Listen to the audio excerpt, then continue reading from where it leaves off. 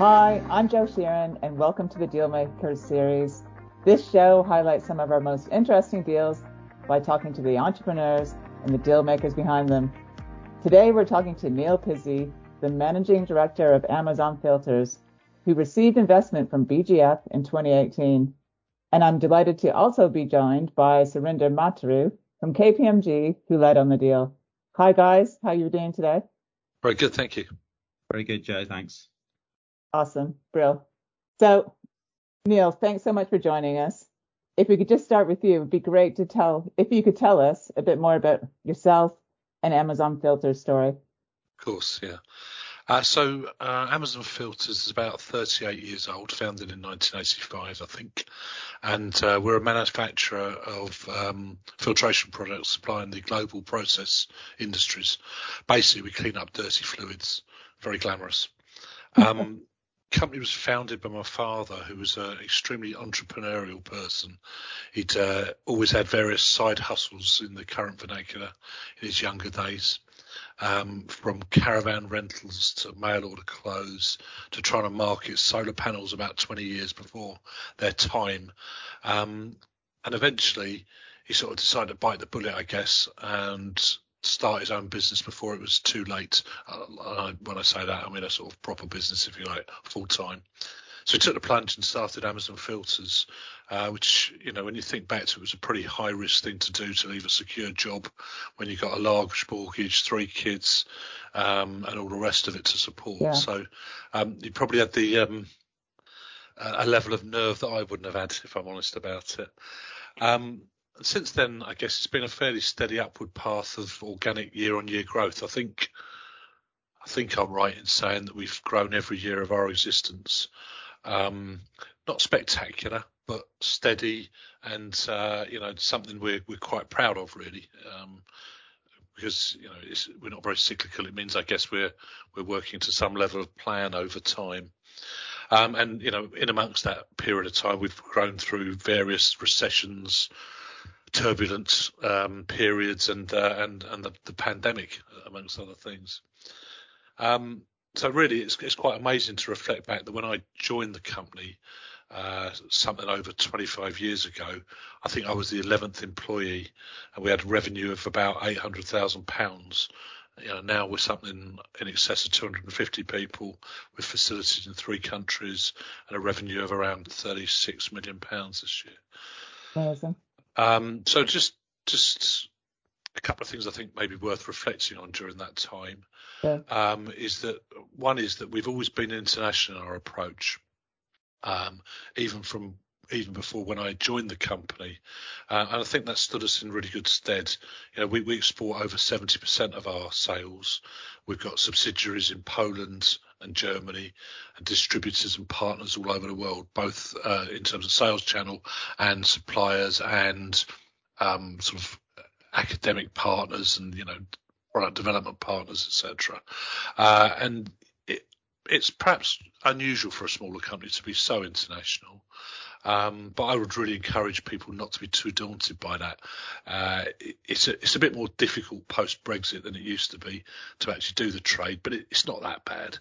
And the rewards in terms of the business that you can achieve, and also the sort of interest and experiences you can gain from it, are absolutely fantastic, and I have no regrets around that. And I think it's absolutely integral to our history and our growth.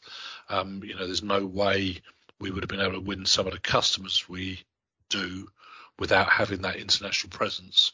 And even in the UK, it brings you a credibility by being able to service global customers that you wouldn't get any other way. And then the other thing I sometimes reflect back on is how hard we've worked over the years to try to maintain the culture and personality of our business as we've grown. And, when you're small, 30 people or whatever, it's actually really easy because everybody shares a common experience, and you translate culture just by osmosis, really. When you're all in the same office, same warehouse, everybody knows what other people think, and therefore you don't really work at it. And what we've really learned is you need to work on it. And, in some ways I wish we'd recognised that a little bit earlier, but I think we recognised it early enough, and we we work hard to try and make sure people that join us are the right type of people, that they understand what we want to achieve and that our aspirations match each other, and that, you know, everybody sort of recognises that that's how we achieve success together, basically. And, you know, often I feel a bit of imposter syndrome around this, because you always look at what other people do and think, oh, KPMG will do a fantastic job around employee engagement and cultural stuff. And that's absolutely true. But equally, a visitor drew my attention to this relatively recently, to be honest. I think it is one of those things that is quite rare for a company of our scale, perhaps, to do, and certainly in our sector.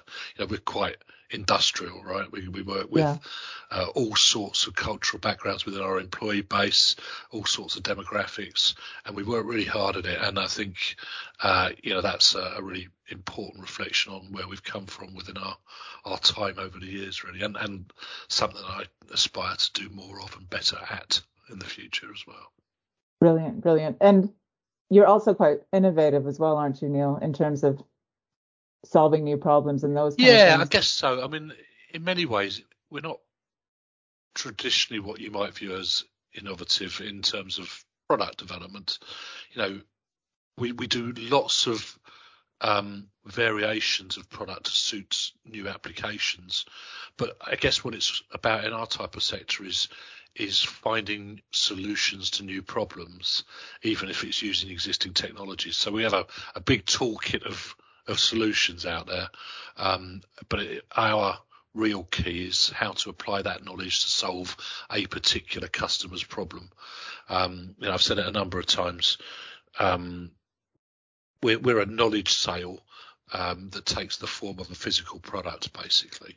You know, nobody buys a filter because it looks nice on your mantelpiece. It's not an object of desire. Really, it's the tool to solve somebody's problem, and what we're really doing is providing the knowledge of how to solve that problem for somebody. So that's where our innovation comes in, is making sure we're on the lookout for how to solve people's problems when they don't necessarily have another solution to it. Yeah. And you're also a family business that you mentioned there. And obviously family businesses have their ups and downs in terms of that whole dynamic and everything else from that perspective. How have you managed that? Yeah, I mean, you're right in your implication. You hear lots of horror stories of families' businesses and people falling out because of their business. So I feel fairly privileged to say that it's never really been an issue for us. You know, we've always had great alignment between the family and the other shareholders.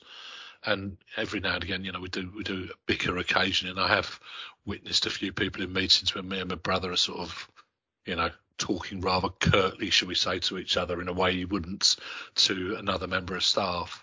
But that's about the worst it's ever got. And even that, as we've got a bit older and a bit more mellow, has sort of worked its way out of our relationship, really. So I wouldn't say there's any big secret. I guess it's just, you know, working at your relationships, making sure you keep your respect, recognising what everybody brings to the party, and, you know, I guess we're just lucky that we don't feel the need to compete with each other.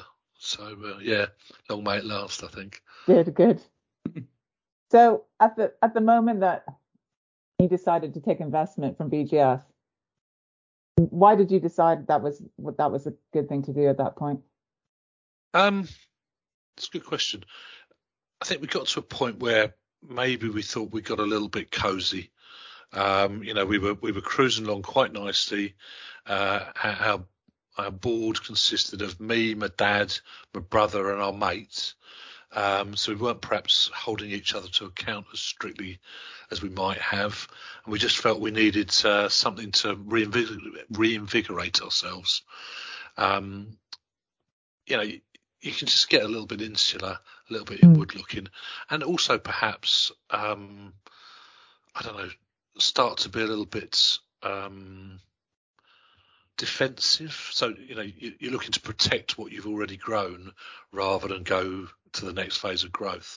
So after a lot of consideration, we decided that an outside investor would be a great way of addressing some of that. So bring a bit of increased rigor to our processes, hold us to account a bit more, bring a fresh set of eyes, a fresh viewpoint to the business, certainly bring more accountability and also a renewed ambition.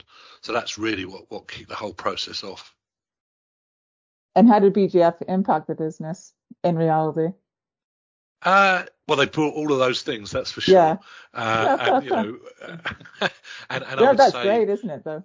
Well, it is, yeah, absolutely. And, I would say you have to be careful what you wish for because, and in fairness, I think BGF were probably the, most benign's the wrong word for anybody who's in that sector, okay, but the most reasonable and, as they like to say, patient capital out there. But when you've been running your own business with pretty much nobody to answer to for 30 whatever years, having anybody even asking you a question feels rather impertinent. Yeah. So it is a bit of a culture shock, and I'm sure other people who bring external third parties into their business must experience that, because it is really quite difficult. And we were I think we were well prepared. I mean, Surinder and the KPMG team took us through, really quite a long process of soften us up for what it was going to be like, really. Put it this way, we went in with our, I tease you, right? But we went in with our eyes quite open as to what to expect. So it wasn't a shock or anything like that, but it's still, even though you consciously and rationally understand what's coming, it's still, you've got to learn how to deal with that. Why are you asking me that? Mind your own business. Type of attitude would be very easy to have. So sorry, go back to your question. I'm sorry, I'm waffling. BGF brought exactly what we wanted from them. We got asked uncomfortable questions, some of which you roll your eyes out and think, well, you don't know what you're talking about. And then you sort of sit there and think, but hang on a minute, why do we do that? And that's exactly what we wanted. And often there's not an answer, or you recognise you do things for reasons that were perfectly legitimate 10 years ago when you started doing them. Yeah. But of course, in a relatively, decisions you make for 50 people when you're doing 10 million sales are completely different from decisions you need to make with 250 people and 30 million sales. It's a different environment and different set of rules, I suppose. Yeah. And somebody from the outside looking at that and saying, well, what's that about? Or why'd you do that? Is a really, really refreshing thing to do and really brought great benefits for us. Brilliant. So Surinder, just over to you. You've obviously been doing loads of deals in the flow control and filtration sector. And, at that time in 2018, what was actually happening in that sector? Yeah, I mean, the sector, thanks, Joe, the sector has continued to consolidate, and it just remains incredibly active from an M&A perspective. So it's a great place for people to invest into. And in particular, what we saw back then was that there were quite a number of large players and consolidators in the sector who were investing together with private equity and financial sponsors who were looking at mature businesses like Neil's and others in that SME market, but also early stage technologies to find a route in to the sector as well. So there really has been a lot of inward investment into the sector. And I guess one might ask, look, why should I get into this space of flow control? Why should I invest in the filtration space? What's so attractive about it? And I guess a lot of these elements were evident in Neil's business, is what we found out as well over time is, it really is that diversity of markets and applications into which these businesses supply. It's also, a filtration type business in particular has a level of aftermarket and recurring revenue, which, a lot of investors like. You might liken it to and Neil, forgive me for using this terminology. It's a sophisticated razor blade model. You have an engineering led sale, and then you stream the revenue as you replace the blades over the life cycle of that razor. And that's what people really like. But also it's the engineering, I think, that goes into this sector, which people like. So there's knowledge, there's IP in people's heads rather than on a piece of paper. And so I think that's what really attracts people to this sector. I guess the other thing as well, a real common theme that we've seen increasing since 2018, Joe, is is ESG. It's become ever more prominent on the corporate agenda, especially in the flow control sector. And Neil, I know you're seeing that and evidencing that today in your business. But, in particular, Joe, the food and beverage sector has really seen some strong growth together with healthcare, not least driven by the recent pandemic, but also renewable energy sectors, as we're looking at the energy transition. Again, that is really driving some growth in this sector. So there are a number of industries which really are providing little catalysts of growth, which is why people get so excited about it. So, yeah, it's a great place to invest and will continue to be so. Yeah, I think you're bang on there, Surinder. Sorry, Joe. Yeah, keep going. There's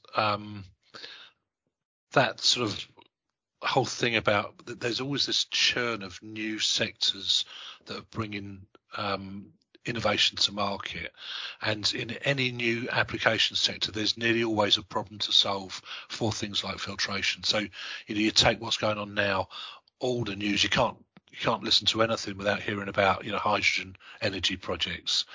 Absolute driver of growth in filtration sectors, because all of those hydrogen production plants have got things like electrolytes and water treatment and what have you, all of which use filtration in their solutions to their process problems, if you like. And that's just a tiny example of something that repeats over and over and over. So you've got this permanent churn, and this is where it comes back to the knowledge sale thing, where essentially that IP isn't particularly easy to copy. It's quite sticky because it's really related to the knowledge and the experience you gain as a business by applying your products to different solutions over a period of time. So it's actually the biggest challenge for a filter company and its biggest protection, because the biggest challenge is how to share that knowledge within your staff as you try and grow. But the biggest thing it brings you is this market protection and this opportunity from your experience and your demonstrable ability to solve problems, basically. Sorry, it's just supporting your point, really, great, Surinder, as to why I think it's appropriate for people to like it as an investment arena, basically, because I think, there is that underlying inherent sort of logic in it, basically. Thanks, Neil. That was really helpful. Just reflecting back on the deal, and I think you maybe alluded to these things earlier, Neil, what were some of the challenges you faced as you had investors interested in you and other people? Yeah, so first of all, the process of deciding that you want to take an investor is quite psychologically challenging for a family business, because it's all about ceding of control. Most people who start their own business do it because, a lot of people, I guess, because they want control of their destiny. I don't think it's really a financial decision for most people. Certainly wasn't within our group. And to then, sort of realise that one of the consequences of a third-party investor is that you are relinquishing some of that level of control is something you've really got to understand before you go into the process. So once you've got your head over that, you've then got to think about who are appropriate partners and understand what different options you have out there. Are you going to talk to trade partners? Are you going to go for minority investment? Are you going to, really go for an aggressive PE who wants to drive growth at the expense of, or value at the expense of everything else? So that I think was quite challenging to really understand. And, people like us, we're not familiar with that world. I remember a number of times Surinder and the team having to sort of stop and explain some of the terminology to us, because we just don't live in the same world. It's quite a simple world in a privately owned, relatively small business. Should we do this capital investment? Can we afford it? Yeah, I reckon we can. Okay, then let's do it. It can be as simple as that. And so therefore you've got to learn another world, if you like, that operates with different sets of rules and different criteria and judgments. So that was challenging and fascinating. I have to say it was an adventure. And then when you get to the next level is, who actually wants to wants to become your partner, and if you're lucky enough to have a choice of people, which one do you want to actually go with? And then it starts to become all that, relationship stuff. Clearly what people are willing to invest is part of the criteria, but if for me the big challenge was, who do we trust? Who would we want to work with? Because the disaster in this would have been, take the investor, you've done all right financially, and then you're stuck with somebody who you really don't share a vision with. And for me, that's a disaster for all parties, because, I mean, having seen what it was like with a party you're aligned with, to imagine that you'd be with a party you're not really aligned with, I just couldn't imagine what that would have been like. All of those are I think are big challenges. And then of course you actually do the deal, and then you start again with the next set of challenges. You want us to employ what level of financial director? And of course that's the great stuff, because you sit there and a company like us would have historically probably seen our finance function as an administrative function, really. And, part of the deal was we want you to bring a real high-level FD into the business. And I was like rolling my eyes, thinking, what would we want to do that for? Why would we want to, employ at that level for a little simple business like ours?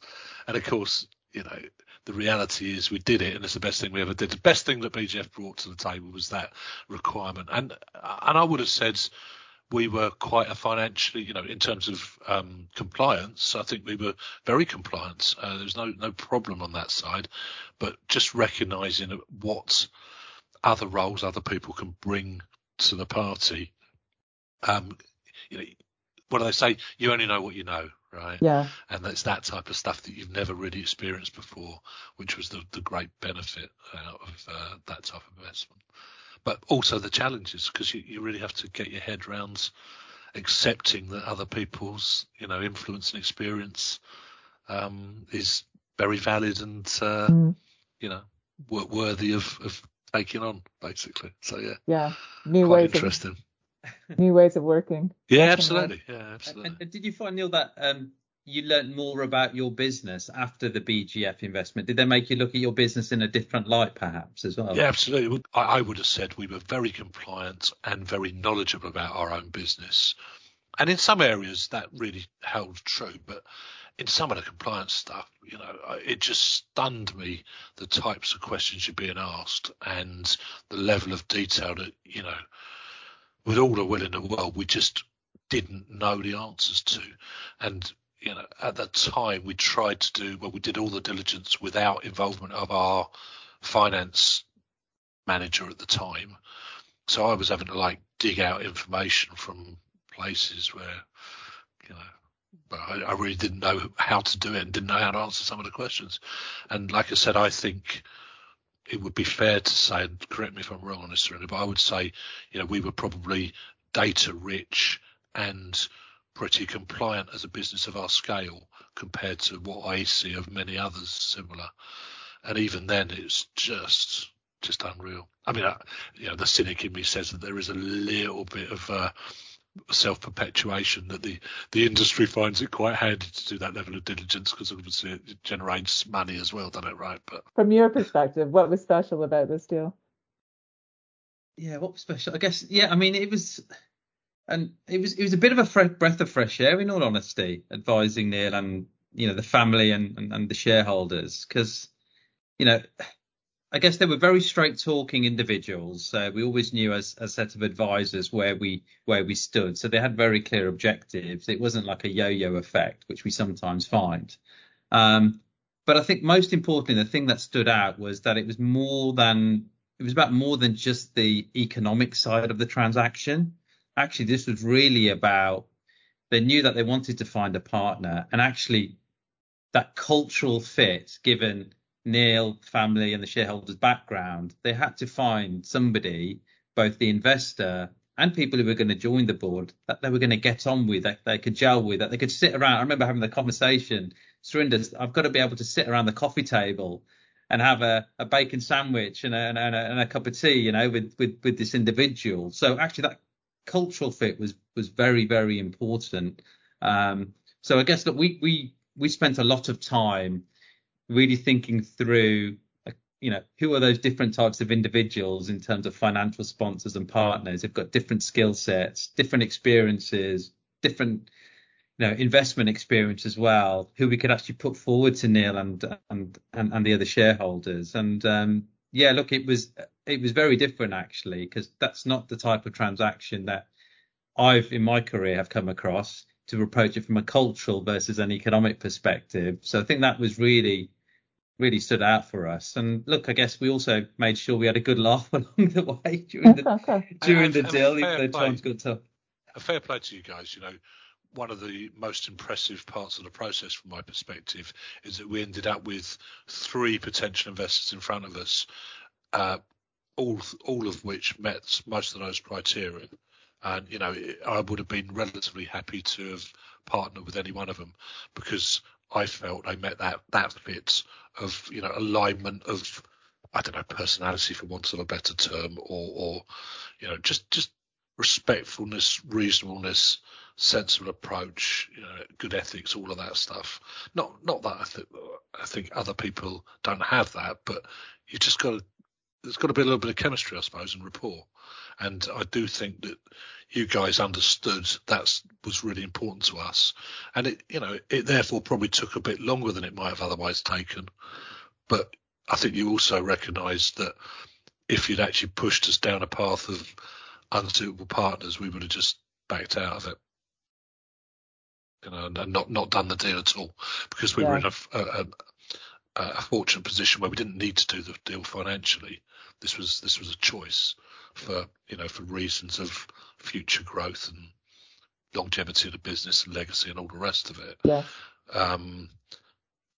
So therefore we always had that choice open to us, which was to do nothing. And I think we would have if we'd not had a really patient set of advisors, basically. Open, understand that it's going to be quite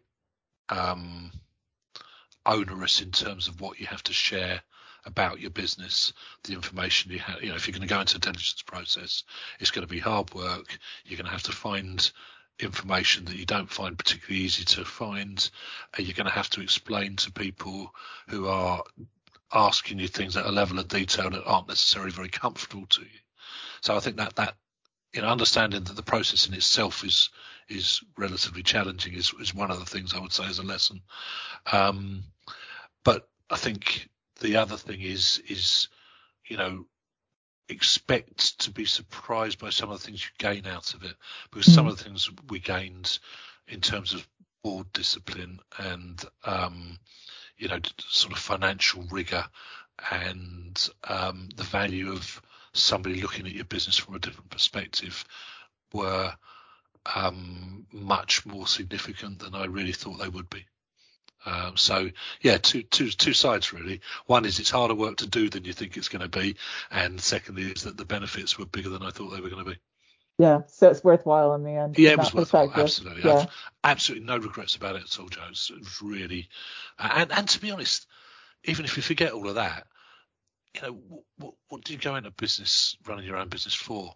One of the reasons is to get life experiences, right? And this is one of those which I wouldn't have missed, because it's just fascinating being exposed to a different world of people who look at business from a different perspective. We're a bunch of nerdy engineers, all we think about is cutting metal and making things. Thanks, Neil. Thanks. Welcome. And Surinder, from your perspective, what was the key lesson that you've learned?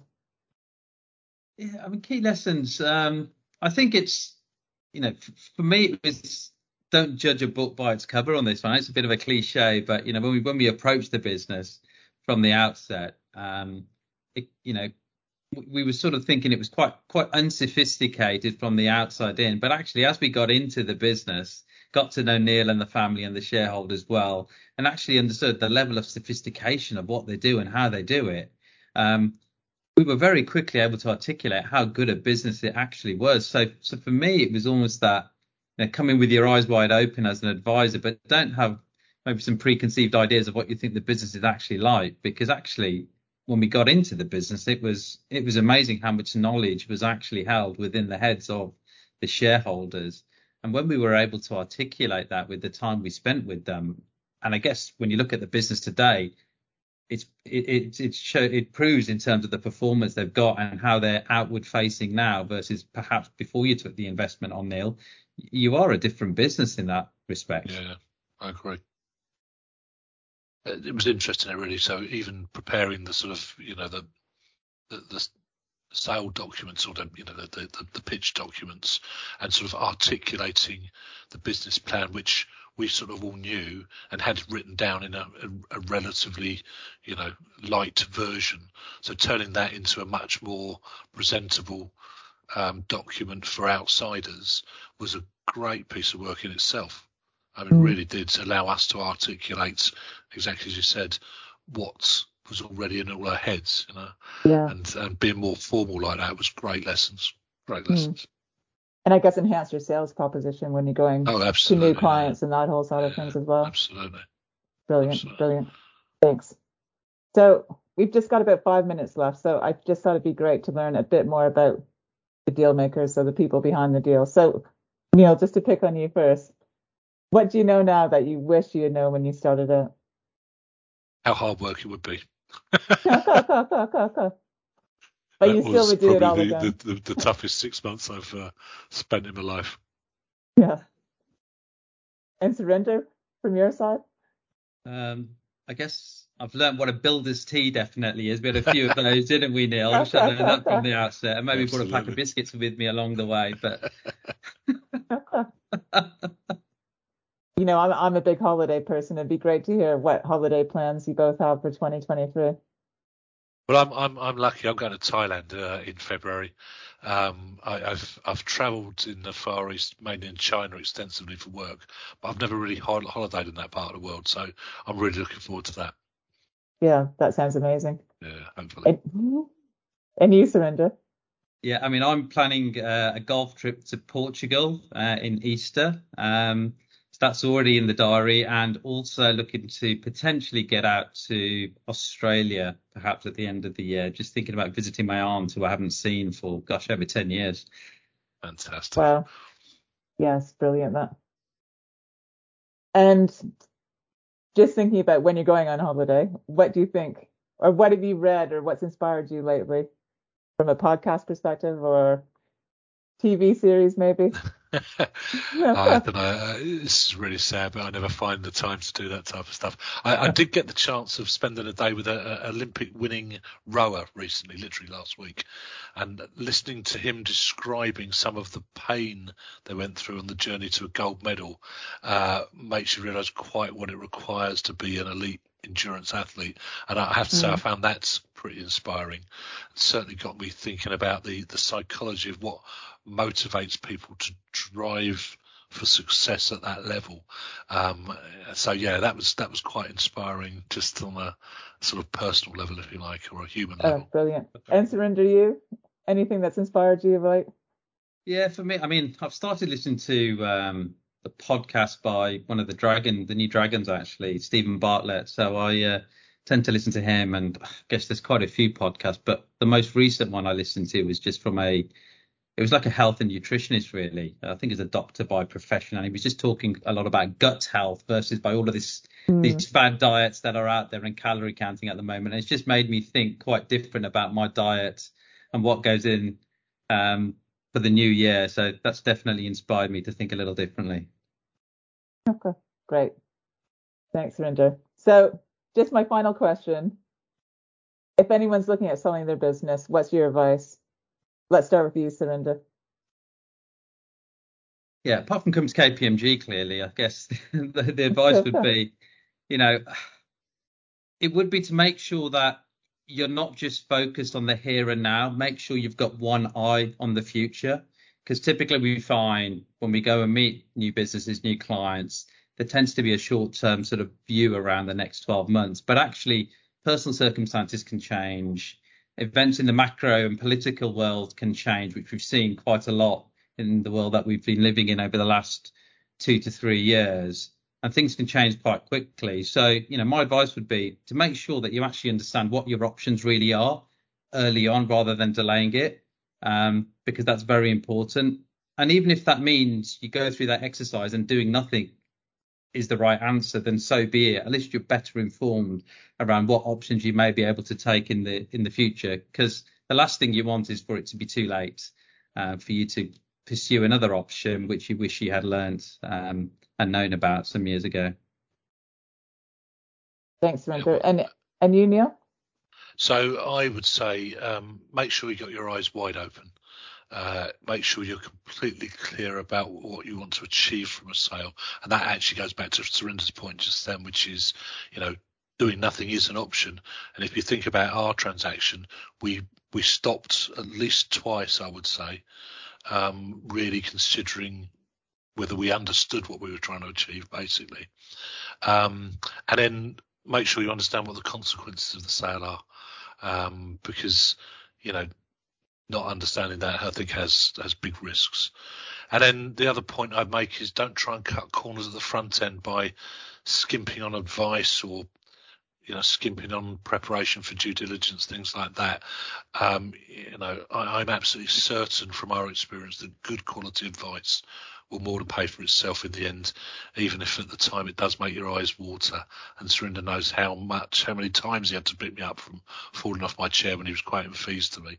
But even at the back of all of that, I'd pay the same again because actually it was great value. And sorry, I sound like I'm making a pitch for you now. That's not my point really. My point is that from a layman's perspective, you can easily dig yourself in all sorts of holes unless you've got somebody advising you who really knows what they're talking about. And I would absolutely recommend that. Great. So Neil, I know it's looking like a really bright future for you and Amazon Filters. So can you give us, just an indication of some plans you've got? Yeah. So we've completed a share buyback from BGF middle of last year. And now we're right in the middle of a big program of investment for future growth, or for further future growth, to hopefully secure an even healthier future for the business and its staff. We've been lucky enough to be accustomed to that and aren't planning on it stopping now. So, the BGF period was a great experience. I learned loads personally, and I think we learned loads as a business, and I think that's left us perfectly positioned to apply that and to continue to grow in the future and hopefully be successful for the future. So feeling very positive, really enjoyed the experience, and it's only invigorated us to go again, back in full private control again. Oh, brilliant. What great insights from you both. And I'd like to just say thank you so much, Neil and Surinder. That was brilliant. So that's all we have time for today, and I hope you enjoyed it. So I'd love to hear your comments too. So please do drop us a line on socials. Until next time, thank you.